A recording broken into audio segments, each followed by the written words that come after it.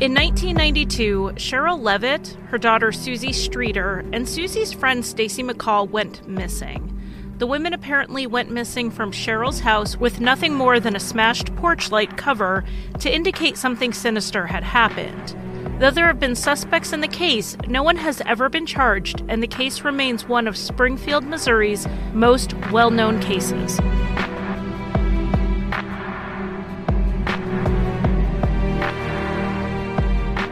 Welcome to Insight. I'm Charlie, and with me today is Allie. How are you, Allie? Besides my voice just deciding to go just now, I'm okay. Well, this will be a very long recording session. We have a two-parter to get to. So this episode is one that's been requested so many times, but the first two were Jenny and Kathy, so thank you for sending this in. It kind of got bumped up on our list a little bit when one of my daughter's friends' parents who listened to the show also brought it up. So hello to Elsa's parents. And we were really interested in diving into this case. It's a big one, so we need to probably just get started on it. So Cheryl Levitt was a 47-year-old cosmetologist in Springfield, Missouri. She was well-liked in the community. Her client list at the salon was pages and pages long. She was very good at what she did. She had been married and divorced, and she had two children with her first husband. Her kids were Bart Streeter and Susie Streeter. The kids were 9 years apart, but adored each other when Susie was little. Cheryl had separated from their father when Susie was still a baby, so Bart, he was a big help with the new baby and his newly single mom. But when Bart was 17, he moved out of the house, and he characterizes this move as that moment when a parent just kind of throws their hands up and says, if you want to live under my roof, you have to live under my rules. And Bart decided that wasn't what he wanted, so he went and found his own roof. But this led to pretty much a good 10-year estrangement between Bart and his family. Meanwhile, Cheryl remarried and took on the surname Levitt, but her 1989 divorce from Don Levitt dealt her a financial blow. She ended up with his creditors coming after her, and she had to hire lawyers to settle things for her. So Cheryl was dealing with an estrangement from her son. She was raising this strong-willed and somewhat rambunctious teenage daughter, and all those legal and financial mess from her divorce. But Cheryl handled it, and a lot of people around her would never have known from her disposition just how much she was dealing with. Everyone who knew Cheryl would describe her as being fearless and independent and an extremely hard worker. She really lived up to this during this period of her life. In the autumn of 1991, Cheryl and Susie were living in an apartment when Bart moved back to Springfield and reached out to his mother and sister. The family seemed to be on this path to mend fences. In early 1992, Susie and Bart decided to become roommates. This wouldn't be the first time Susie moved out of home. The previous year, she lived with her boyfriend for a few months. Susie was still in high school, but she had been kept back a year in elementary school, so she turned 18 during her junior year. For those not in the US like me, that's year 11. So while this may strike us as odd, this high schooler moving out of her mother's home, she was 18 and legally an adult. Cheryl couldn't have stopped her even if she wanted to. Bart admits to having had a drinking problem back then, and he and Susie got into an argument one Friday night. She had come home from her part-time job at the movie theater, and Bart was drinking. He had his music up really loud. Susie told him to turn it down. He didn't want to. They started arguing. Then it escalated to where they were yelling and throwing things, and there was even a bit of a shoving match that happened. Susie moved out right away, and this caused another estrangement between Cheryl and Bart. Bart was in his late 20s at this point, and Susie was not quite 19. Cheryl had expected him to be a good influence on his sister, or look out for her, not get into screaming matches or put his hands on her. In early spring 1992, Cheryl bought a small house in Springfield. The house was characterized as a fixer-upper and a good investment, so whether Cheryl was going to fix it up for herself or maybe she was going to sell it later for a profit. Cheryl actually had a background in home maintenance. When she had first separated from Bart and Susie's father when Susie was a baby, she made a deal with the apartment complex that she could live rent-free in exchange for doing small repairs, and that allowed her to stay at home with the kids a little longer and keep a roof over their heads. So Cheryl and Susie were living in this new house when in June of 1992, Susie graduated from Kickapoo High School. Susie spent the week before graduation, which is also known as Senior Week, doing all the usual school-sponsored activities, as well as reminiscing with her friends. This is generally the time where people scatter. Some go to college and some stay at home. Susie's plan was to go to cosmetology school. By all reports, Susie and Cheryl were incredibly close and very much alike. So it made sense that she wanted to follow her mum's footsteps with her career. Susie was described by her friends as being happy, popular, and a creature of habit. One of Susie's closest friends was a girl named Janelle Kirby. Janelle was good friends with Susie Streeter, but also another girl named Stacey McCall. And Stacey is the third victim of this crime. Stacey was the youngest of 3 daughters from a tight-knit family. She was a good student and she worked at the gymnastics gym. Stacey would be described by her friends and family as being funny and bubbly. She was also gorgeous. She dabbled in modelling for a local wedding shop. She hung out with the goofy kids, but she was well liked by everyone. Stacey and Susie had been good friends in grade school, but they drifted apart as they entered their teen years. Stacey's family moved away when she was 10 or 11, and she came back a few years later, but they just didn't reconnect. Susie ran with a tougher, more edgier crowd than Stacey did. They were still both friends, but just not close friends, but they had Janelle linking them together. The week before graduation, Stacey and Susie were catching up and reminiscing, a bit particularly because Stacey was planning to leave to college in the fall. She was going to Missouri State University. On June 6th, 1992, which was a Saturday, Stacey McCall and Susie Streeter graduated from Kickapoo High School with their friend Janelle. Stacey went home and did the usual photos and such with the family, and her parents said that they felt that mix of joy and a little bit of relief and a little bit of sadness because she was the youngest and here she was all grown up. As grown up as 18-year-olds can be, I don't think I realized how young 18 was until I had an 18-year-old child. But Susie only had her mom around, really. Her dad was out of state and not involved. Her extended family didn't live nearby. And, of course, they were estranged from Bart. So on their way home from graduation, they just grabbed a pizza and went home to eat and just spent some time together before Susie left for a graduation party.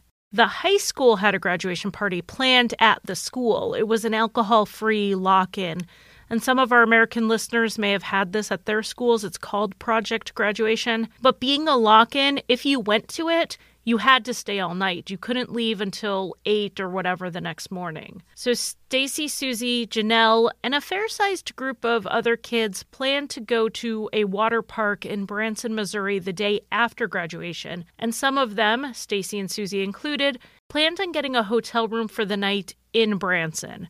The plan was to hit a few graduation parties that night and then take the 45-60-minute drive down to Branson. Stacey's mum, Janice, wasn't a big fan of this plan. She didn't see why they would drive that far at night after a long day and after going to parties. She was worried mostly that there would be a car accident under those conditions. Janice suggested the girls just sleep at home and then drive down in the morning. Around 8:30 that night, Stacey and Susie met up at Janelle's house. They first went to a party that was next door to Janelle's house. They planned to party hop before going to Branson for the night, but they were having fun at the parties and didn't want to leave for the drive, especially so late at night. So around 10:30, Stacey called her mum and said there was a change in plans. That instead of going to Branson, they were going to stay at Janelle's for the night. This made Janice relieved. She just said for Stacey to give her a call in the morning before she left for the water park. Now remember, this was before cell phones, before you could check in with a quick text. So Janice was just making sure that Stacey would give her a call every so often to make sure she was okay. Stacey promised to call her mum before they left in the morning. She told her mother she loved her. This would be the last time Janice would speak to her daughter. The last party the girls went to got broken up a bit before 2 a.m. when the police responded to a neighbour's noise complaint. They went back to Janelle's where they planned to spend the night. Janelle's bedroom had been taken over by relatives in town for the graduation, and Janelle was sleeping on the couch. So basically all was left was floor space in the main living area for Susie and Stacey to sleep. Meanwhile, at Susie's house, there was this brand new king-sized bed that Cheryl had given Stacey as a graduation gift. The girls decided that instead of sleeping on the floor in a house that was filled with visiting relatives, they'd be better off sleeping at Susie's. So Stacey and Susie drove to Susie's house, each in their own cars. They planned to touch base with Janelle in the morning when they were up and moving. The timeline after this is fuzzy and is reported differently depending on the source, and some of the differences can just be chalked up to the passage of time. Maybe the day after an incident, you thought something happened at 8, but 25 years later with TV crews in your face, you say it happened at 10. So we're going to give the range of times we have seen the most consistently reported. The variations only seem quite slight anyway. As you mentioned, it could be just the difference of a couple of hours of a phone call or visiting a house. Nothing I've seen would really affect what happened to the 3 women. Nothing would play a major part and is the smoking gun here. It's just a minor tweak in the timeline. Right. And the police estimate that Stacey and Susie got back to Susie's house around 2:30 in the morning. Janelle's mother had heard the girls enter her house and then leave, so I think they're basing this on her reporting of when they had left her house. Another friend who was with them that night, Shane, also saw them get into their cars, and that's the last confirmed sighting of the women. Cheryl was home doing house projects that night. She talked to a friend around 9:30 and then another friend around 11:15, and everything seemed fine with her. We don't know how late she stayed up or if she was even awake when Susie came home unexpectedly at 2:30 in the morning. The next morning, June 7th, Janelle woke up and called over to Susie's house. The police report says 7:30, but media reports at the time say 8. Janelle would later say herself it was around 9 o'clock, but again, the passage of time blurs details. Honestly, again, nothing that would really be a major player in what happened to the women or really affect the investigation. But Janelle and her boyfriend Mike were waiting to go to the water park, so they kept calling the house. They assumed the women were sleeping in after the late night of partying. Janelle and Mike headed over to Susie's house to figure out what was going on at some point between 9 a.m. and noon. When they get to the house, there were 3 cars outside. Cheryl's was in the carport and Susie's and Stacey's car were out in front of the house on the curved drive. One of Susie's good friends named Nigel said that this was out of place and this wasn't Susie's normal parking space. Cheryl's car was in the carport and that was normally where Susie parked her car. I personally don't see that as particularly odd. Cheryl wasn't expecting Susie home that night, so it makes sense for her to then park her car there. I think it's alluded here to in 2 parts. One, that maybe someone moved the cars around. I think that's a stretch though. It would be taking a huge risk to manoeuvre these 3 cars around out in the open with what could be potentially a dozen witnesses all around. It also wouldn't make sense that Susie parked her car in a different space because there was someone else there, which has also been heavily speculated. But we will talk more about that later. Mike and Janelle went to the front door and noticed glass all over the porch. The globe over the porch light was shattered and there was glass everywhere. The light bulb itself, though, was still intact and it was on. This episode is brought to you by Squarespace. When I started my business, the one thing I kept in mind was that I wanted to treat every customer like family. To me, those are the kind of businesses that stand out. The first point of interaction most customers have with me is through my website. So I knew I needed a website that was user-friendly and comprehensive.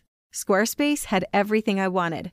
They had beautiful templates to choose from and tools that make it easy for me to give my customers exactly what they need, with the ability to manage my business, inventory, and sales completely on the go. Squarespace Analytics give me insight into where our customers are coming from, which helps me tailor our outreach to where it's most needed. And with a direct message feature on my contact page, my customers know I'm just a click away. I couldn't be happier with how Squarespace helped me get my business off the ground.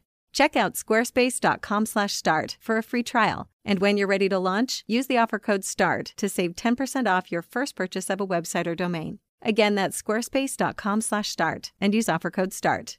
Something that's interesting to note, from what we can see in the picture, there were no shards of glass left in the light fixture, which is what you would expect to see if the globe was in place when it was broken. It looks like the globe was removed and then broken. Broken on purpose or accident is still the big question. Mike grabbed a broom and swept the glass away. And now this is one of those other things people's ears perk up a little bit on Mike's part, because one, where would he have gotten a broom? And two, why would he have bothered sweeping up someone else's mess? It's funny, I've never actually thought where he got the broom from. And all the times I've heard about this case and read about this case, it never struck me where would he get the broom from, which is odd, because it's an odd thing just to come by. Right, and I think if you look at the house, though, the house didn't have a garage. It had a carport right next to the porch. And I really think that Cheryl probably kept her outdoor supplies in there. Now, Cheryl's been described as a meticulous housekeeper. Her house is always immaculate. So she seems to me to be the type that would sweep her porch and keep a broom in the carport for this purpose. Now, I can barely keep the inside of my house swept, but it is windy here in Missouri and in most of the Midwest. A lot of people sweep the dust and debris off their porches. Most of my neighbors do, I'd say. And even though I'm not someone who does that terribly often, I think I would sweep up glass if I saw it and there was a broom nearby. I mean, I wouldn't want anyone to step on it. I think the reason this point really sticks with me is because we've seen this in a lot of various cases that we've covered, and in the case we covered on Faith Hedgepeth, that something that sticks out as really odd to one person can seem totally reasonable to another, because I think this is totally reasonable, but it comes up time and time again. And I think that's one of the reasons it's important to have a lot of different perspectives on a case. And I'm not talking, you and I, podcasters, armchair detectives. I mean actual investigators as well.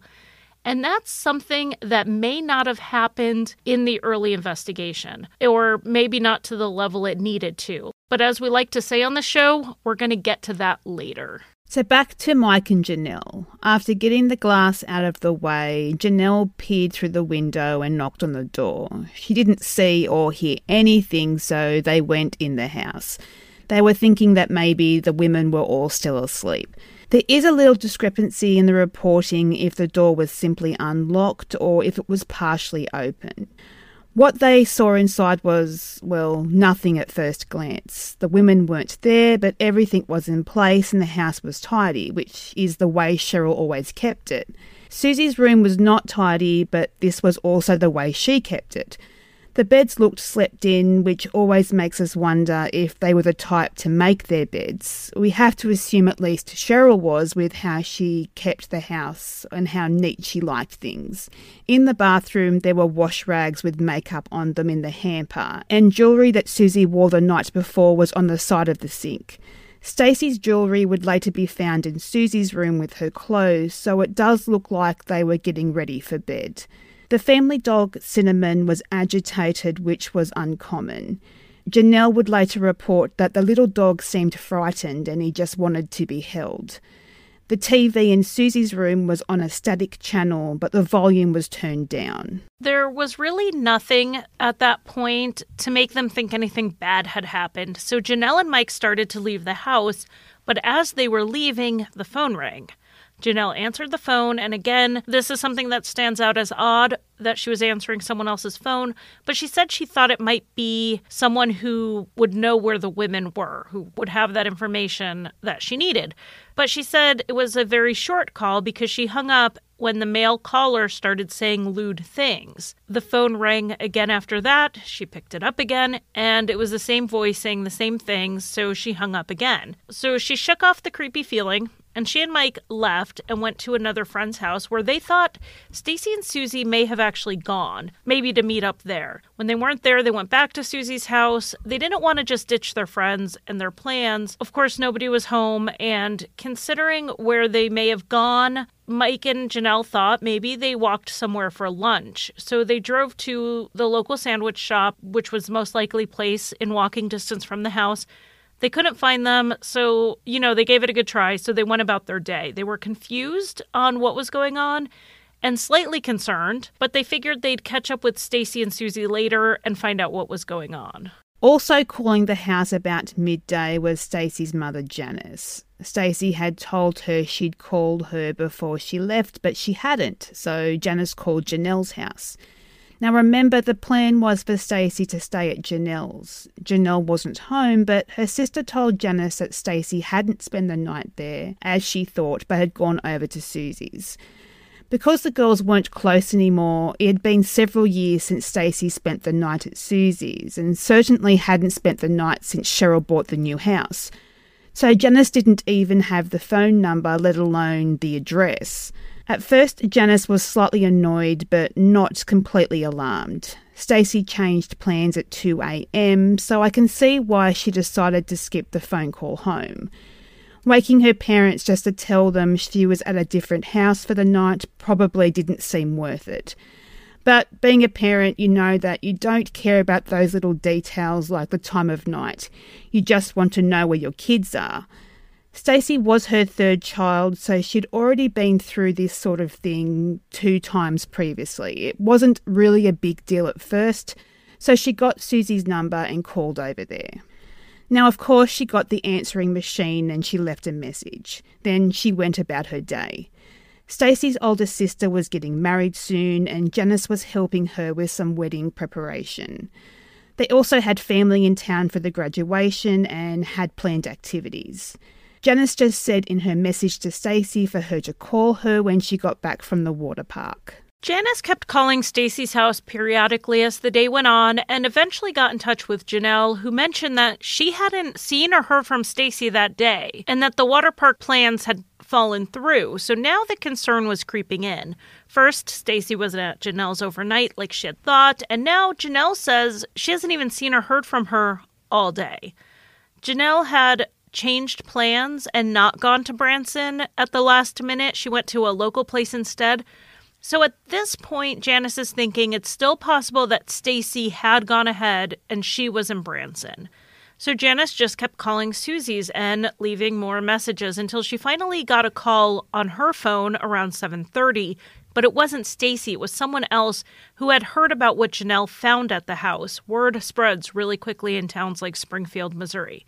This was a mother of one of Stacy's friends, and she told Janice that she heard that Stacy's purse and car were still at Susie's house, and that Susie wasn't there. Now, she thought this was odd, she was alarmed, and she wasn't sure that Janice knew, so she was calling to let her know. Janice and Stacy's 2 sisters then drove over to Susie's house as the sun was setting. So this was a June sun, so we're talking about 8:45. Her dad, Stu, he stayed home in case Stacy called the house. Janelle was already back at the house at that point, and so were other people.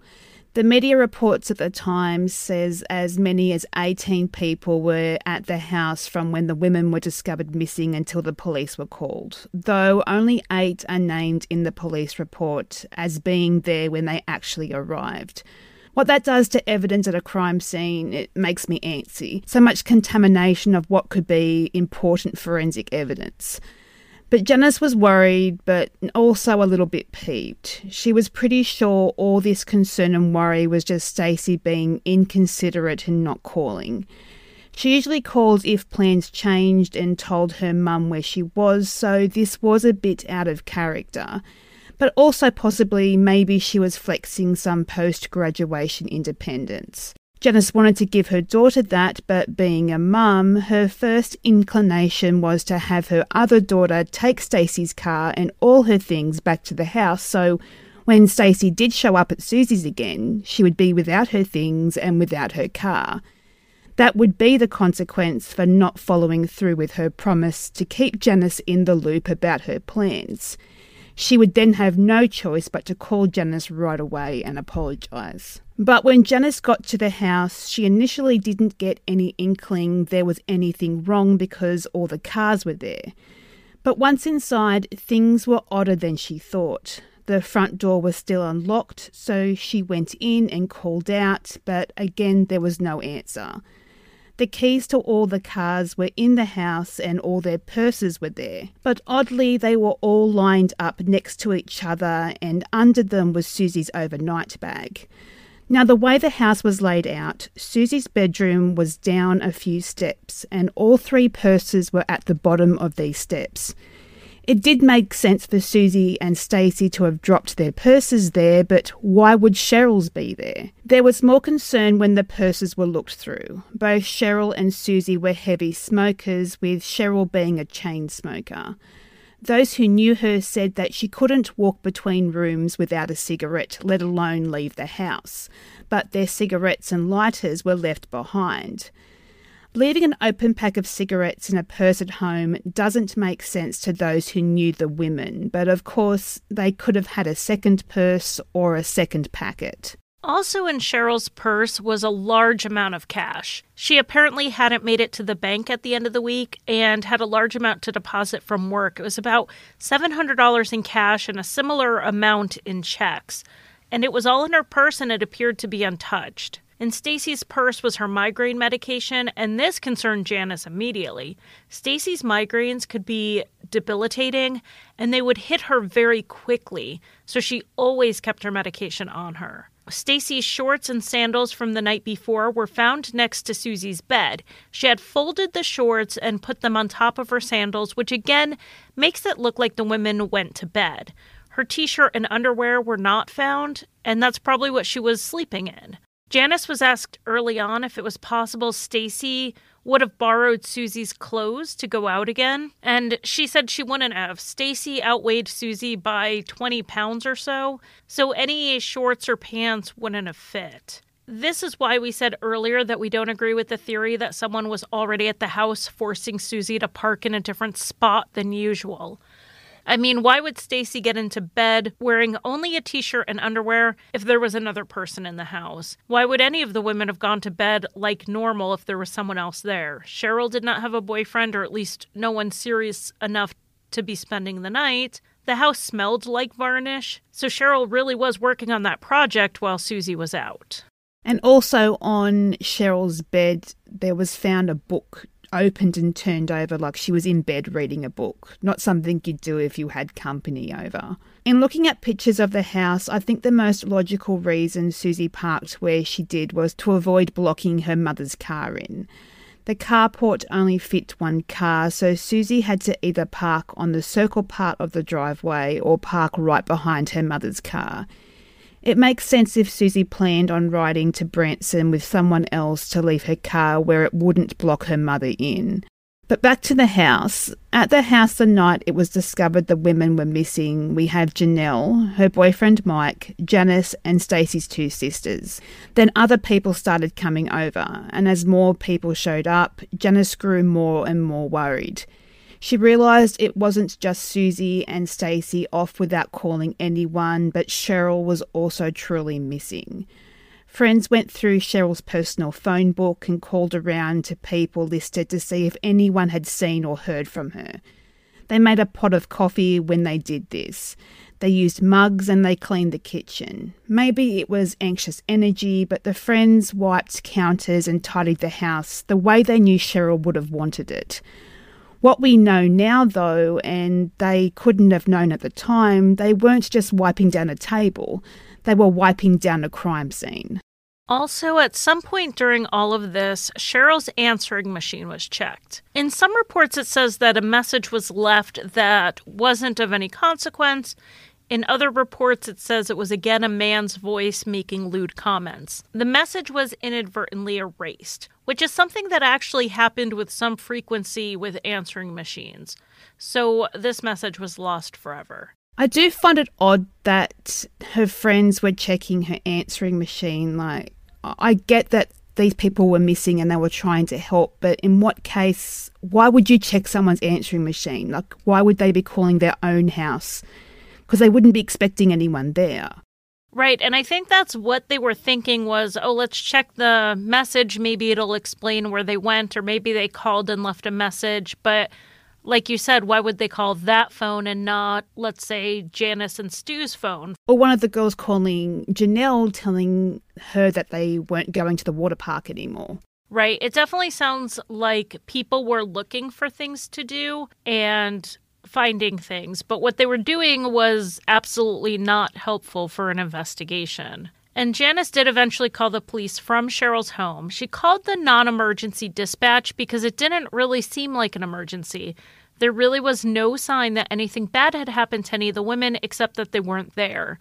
Janice just wanted a police officer to come by and take a missing persons report. In some reporting, you'll see it say Janice went the next day to file this report, but the police case file does show the report was taken around 10:45 that night. The first officer said he got to the call shortly after starting his overnight shift, but it was the second officer on the scene who took the report, so best guess is that the police were called around 10 p.m.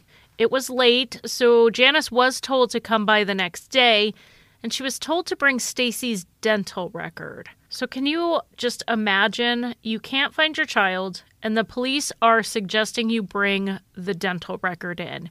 Now, it makes sense from an investigation standpoint, and I really hope they were gentle in how they said this.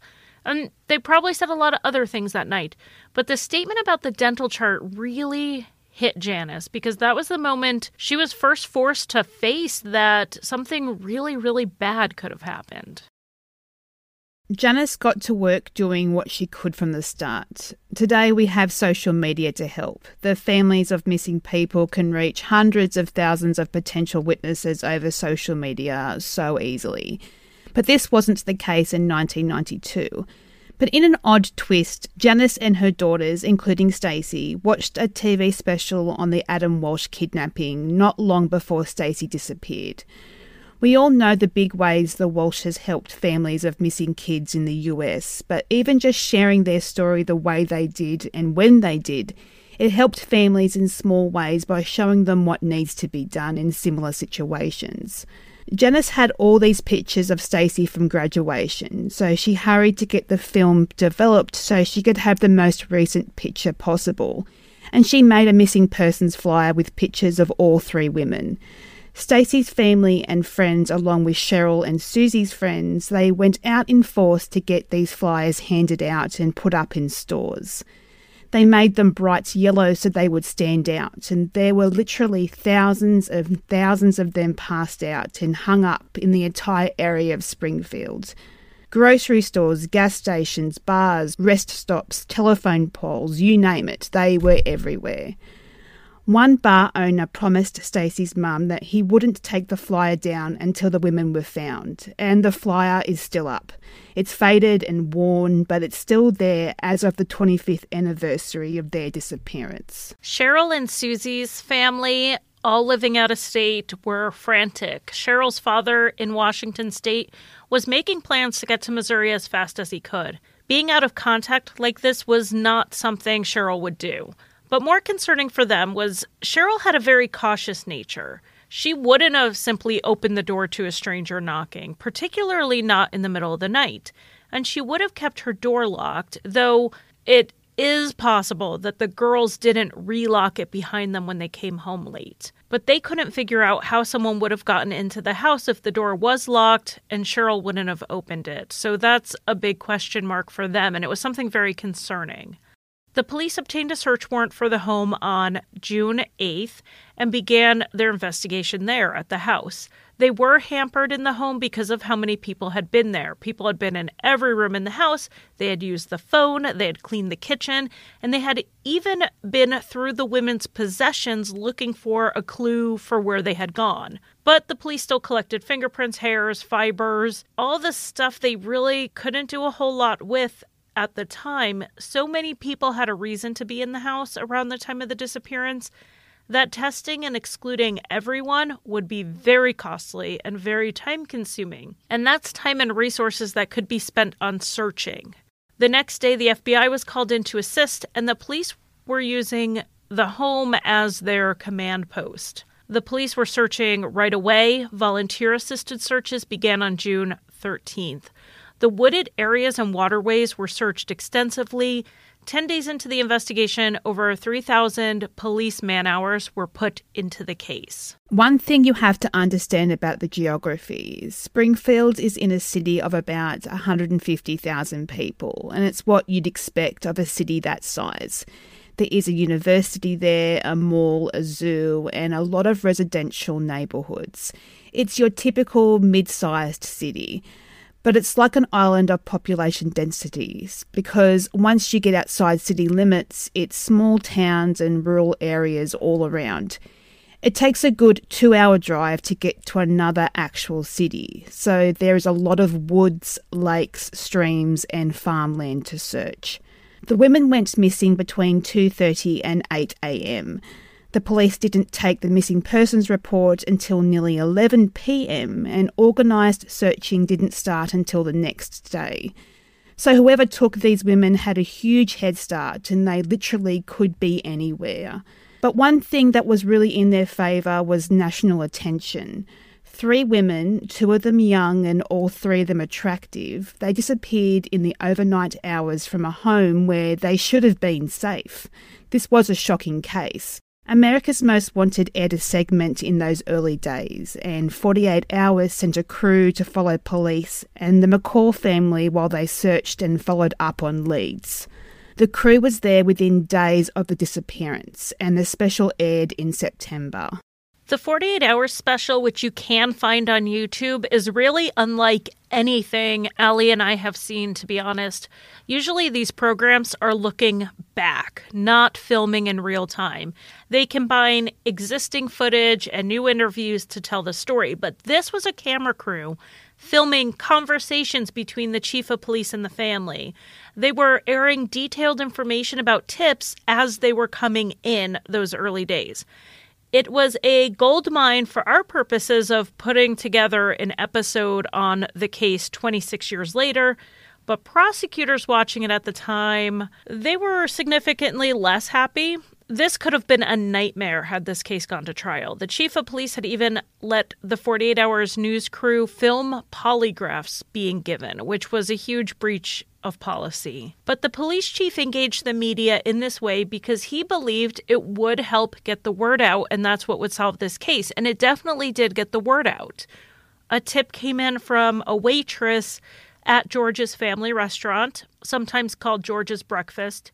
Susie and Cheryl were regulars, and she said she saw the 3 women come in with 3 clean-cut men between 1 and 3 in the morning the night they went missing. And she said Susie appeared to be drunk. The restaurant was busy that night. My guess is it was the after-party crowd grabbing a bite to eat, and no one else who was there reports having seen the women. It is possible the girls had gone back to the house late and Cheryl took them out to get a bite to eat if they were hungry. The only thing that doesn't really fit is that Susie had been complaining of a stomach ache earlier, so eating at a late night place kind of seems like an odd choice, but I mean, it's not impossible. The sighting is considered unconfirmed because it could not be corroborated. The waitress may have been mistaken over who the women were, or she could have been remembering a different night. There was also a car stolen from Stacey's neighbourhood that night, and a description of the car was released to the public. But the women were at Susie's house, not Stacey's, and the women didn't live that close to each other after Susie and Cheryl had moved. Now, it's believed the stolen car was just a coincidence and is unrelated. The car was recovered and nothing tied it to the missing women.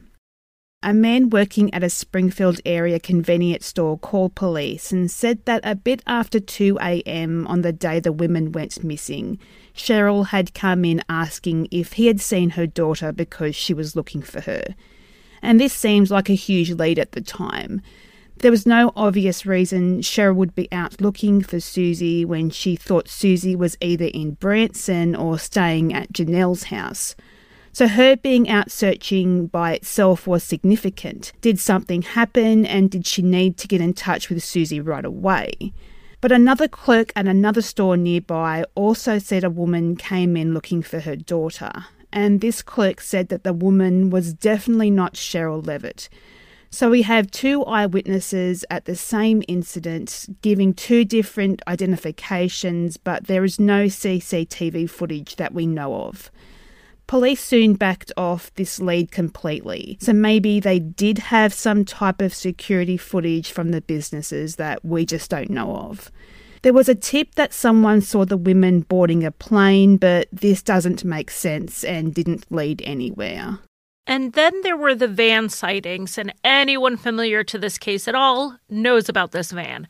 Authorities and people following this case are split on this van that was seen. Was it connected, not connected? Was it a red herring? So around sunrise on June 7th, so we're talking right in the time frame it's believed the women went missing, a woman was sitting on her porch when a moss-covered Dodge van pulled into her next-door neighbor's driveway. And this was a distinct van in the 1990s, and she knows she had not seen it in the neighborhood before because this was a 1960s model, possibly into the early 1970s.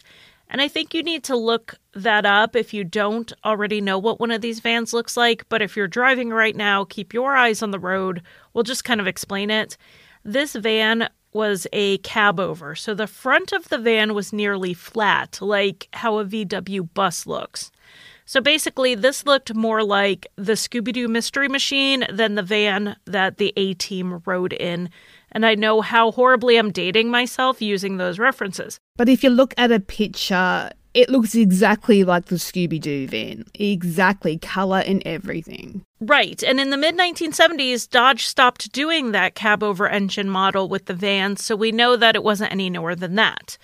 Anyway, driving this van was a young blonde woman who this woman on our porch believes was Susie Streeter. She said Susie looked scared, and from the van, this woman heard a male voice say something like, "Just turn around and get us out of here. Don't do anything stupid." The woman didn't come forward right away. Either she hadn't heard about the disappearance or she was scared to get involved. Both reasons have been reported, so it could have been a mix of both. The tip came in on day 17 of the investigation, but it would be a whole other month before it was followed up on. So many tips were pouring in and they were running them down as quickly as they could. To lend a little support to the mystery van, someone else had a similar story. A man was in a grocery store parking lot in the area of Susie and Cheryl's home. He saw a van with a young blonde woman behind the wheel and she was parked like she was waiting on someone.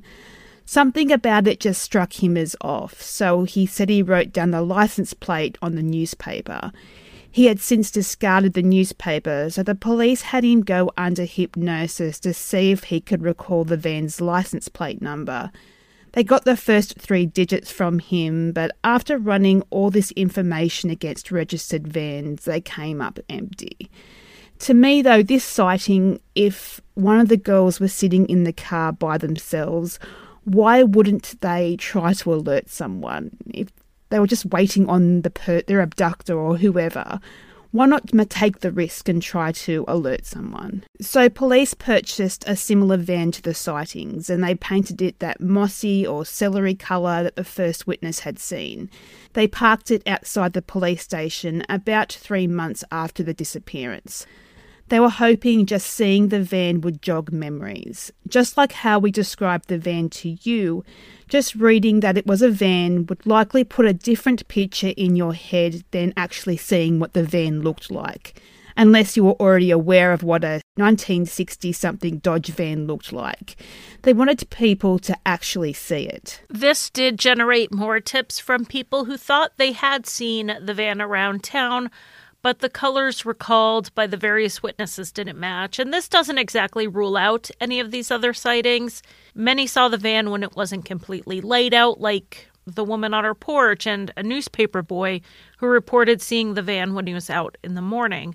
But also, color isn't something everyone remembers. It's one of those details that's regularly mixed up. After 4 months, the van in front of the police station was towed away, having not brought in any leads that went anywhere. And I think it is very possible that there was a cab-over Dodge van in the area and people were seeing it. I don't know how strongly I believe it's connected to the women. I really don't think one of them would have been driving it. I think that would have been a huge risk for their abductor to take to give them that kind of control over the vehicle. There was a tip that came in from an informant that Cheryl was involved in drugs. And this actually comes up pretty regularly in discussions of this case, that Cheryl and or Susie were involved in drugs. But this one was that Cheryl was involved in drugs, particularly cocaine, and that the disappearance was connected to that. The informant even gave the name of a drug dealer from Joplin, Missouri, which is about an hour west of Springfield, and this informant said this dealer was involved. The drug dealer was brought in and polygraphed. He denied even knowing Cheryl. He seemed kind of confused at being involved in this entire thing, and this was another dead-end lead.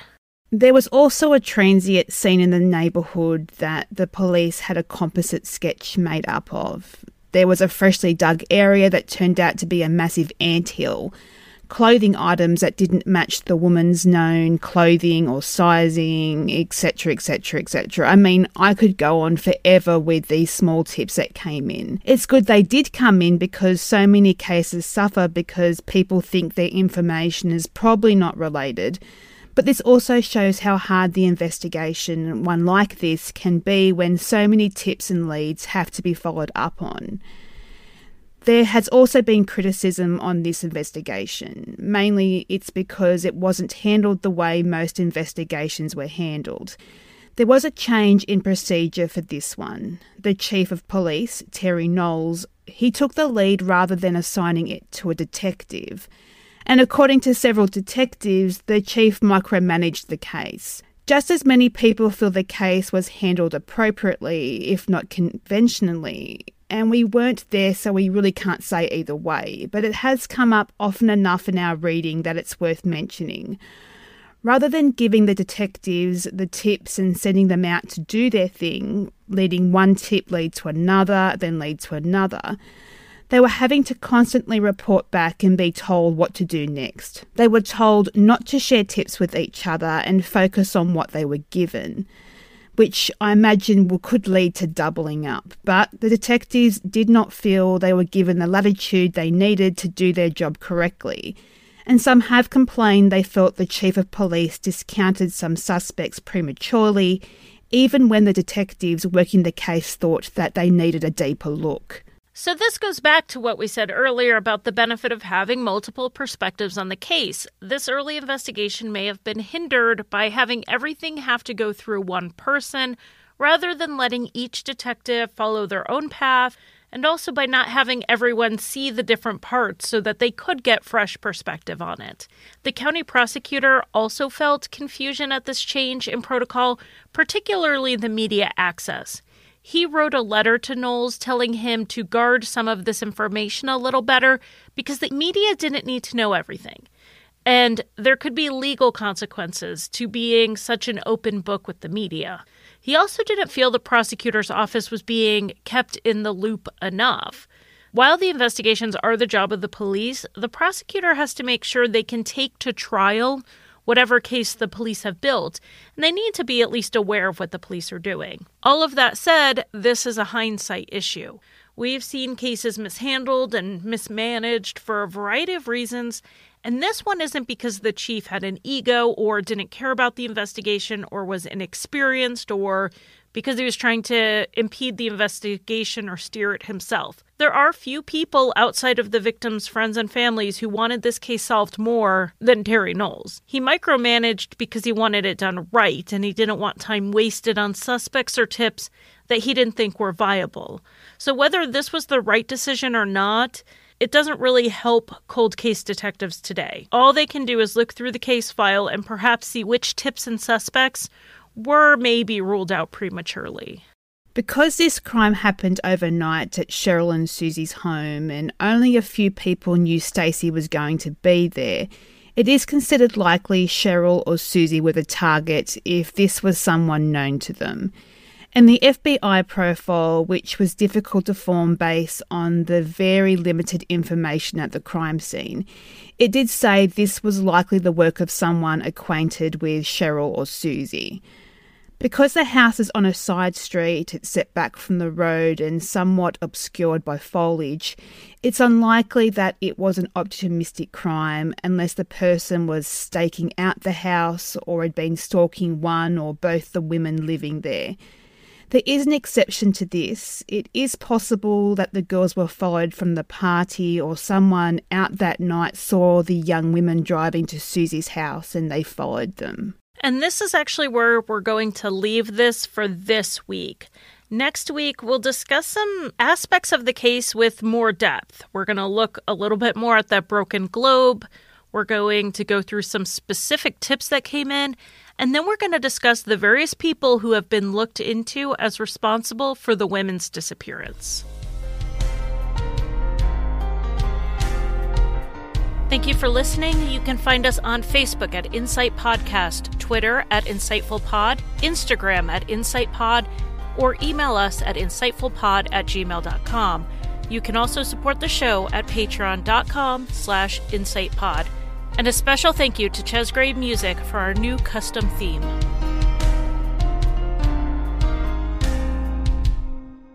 I'm Javier with Pretend Radio, and this season, I'm embedding myself in a cult.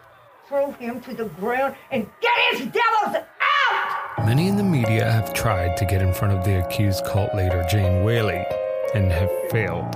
We have asked you to leave. But somehow, I got in. How are you, sir? Yeah, I'm here to speak with Jane Whaley. She invited me to service today. Yeah. This season, we're going deeper into the Word of Faith Fellowship than ever before. This story is on a collision course, and it's not going to end well. Why would anybody want to harm him? Sometimes we hurt other people by hurting people they love. Pretend Radio, Season 3, The Prophet. What's